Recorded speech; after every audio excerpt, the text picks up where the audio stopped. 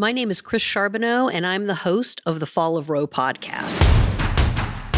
I'm a 40-year veteran of the pro-choice movement. I have been the CEO of Planned Parenthoods in 7 different states and have decades of experience in the pro-choice realm. This is an unapologetically pro-choice podcast. We are going to talk about the disaster that is the unfolding dismantling of the Roe standard across the United States, creating 50 states worth of patchwork laws, the danger that that poses to anyone of reproductive age and all of us who love them. We need to figure out how we as a collective are going to get through this, change this situation, give ourselves some hope, and get back to sanity in this country. Hello, friends. This is Chris Charbonneau, and today on the Fall of Roe, I'm doing a State of Roe to feature the state of Montana. Montana is an interesting place. It was very pro-choice for a long time.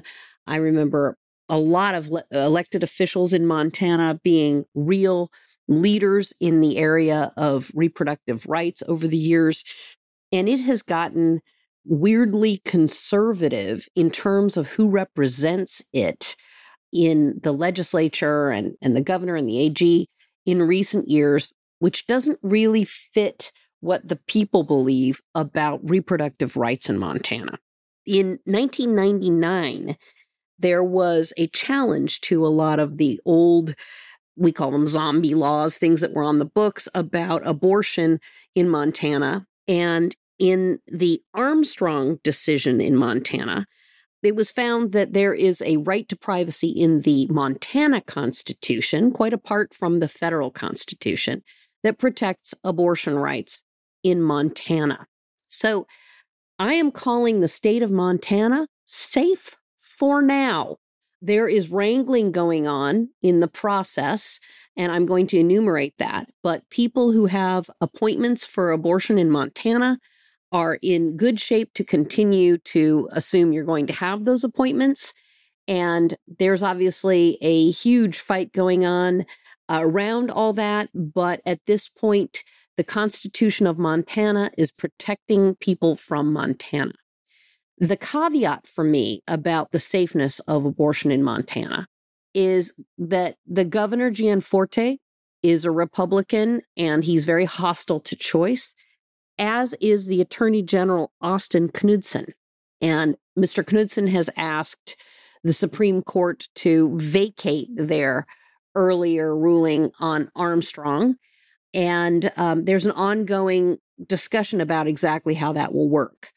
I know that the medical providers in Montana are concerned that the hostile governor AG combo could send the state patrol out to do a variety of things. And if they do today, that would be contrary to the Constitution of the state of Montana, and there'd be a real fight over it.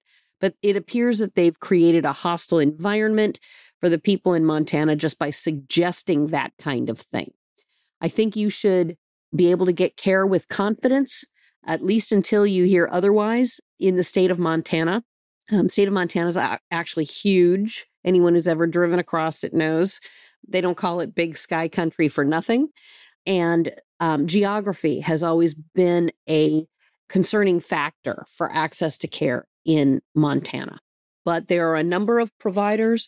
There is telemedicine work for people who do not have funding for the procedures they need. You might want to Google the Susan Wickland Fund. Information about all this is in the show notes. And you can rely up to this point on the Armstrong decision at the constitutional level in Montana to protect you. If lawmakers, and they are largely Republican now in Montana, want to change this state of play, they would have to go through the process of enacting a new anti-abortion law in the legislature when it comes up.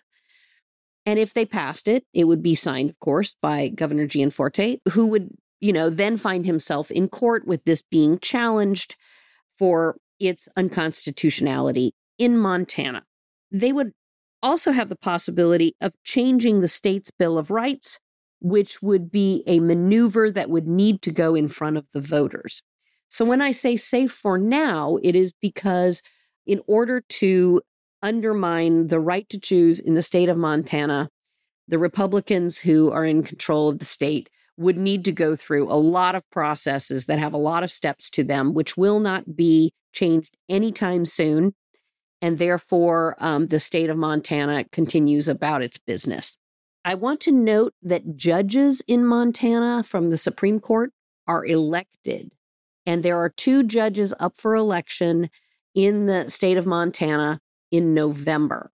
Pro-choice people, it would really behoove you to get behind the candidates that are going to uphold the current Constitution and its provisions in the state of Montana. And I will have more on those political type races as we get closer to the November election. But keep in mind, red alert, you have Supreme Court justices that are going to be elected, 2 of them in November, and pro-choice community needs to be on its toes to make sure that the pro-choice judges get the support they need to retain their seats. Thank you all for hearing today's State of Roe podcast. It was a delight talking about the beautiful state of Montana. Thank you for listening, friends.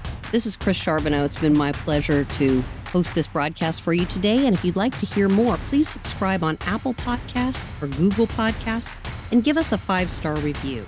If you'd like to connect with me in some way, please go to fallofroe.com for information. Thank you.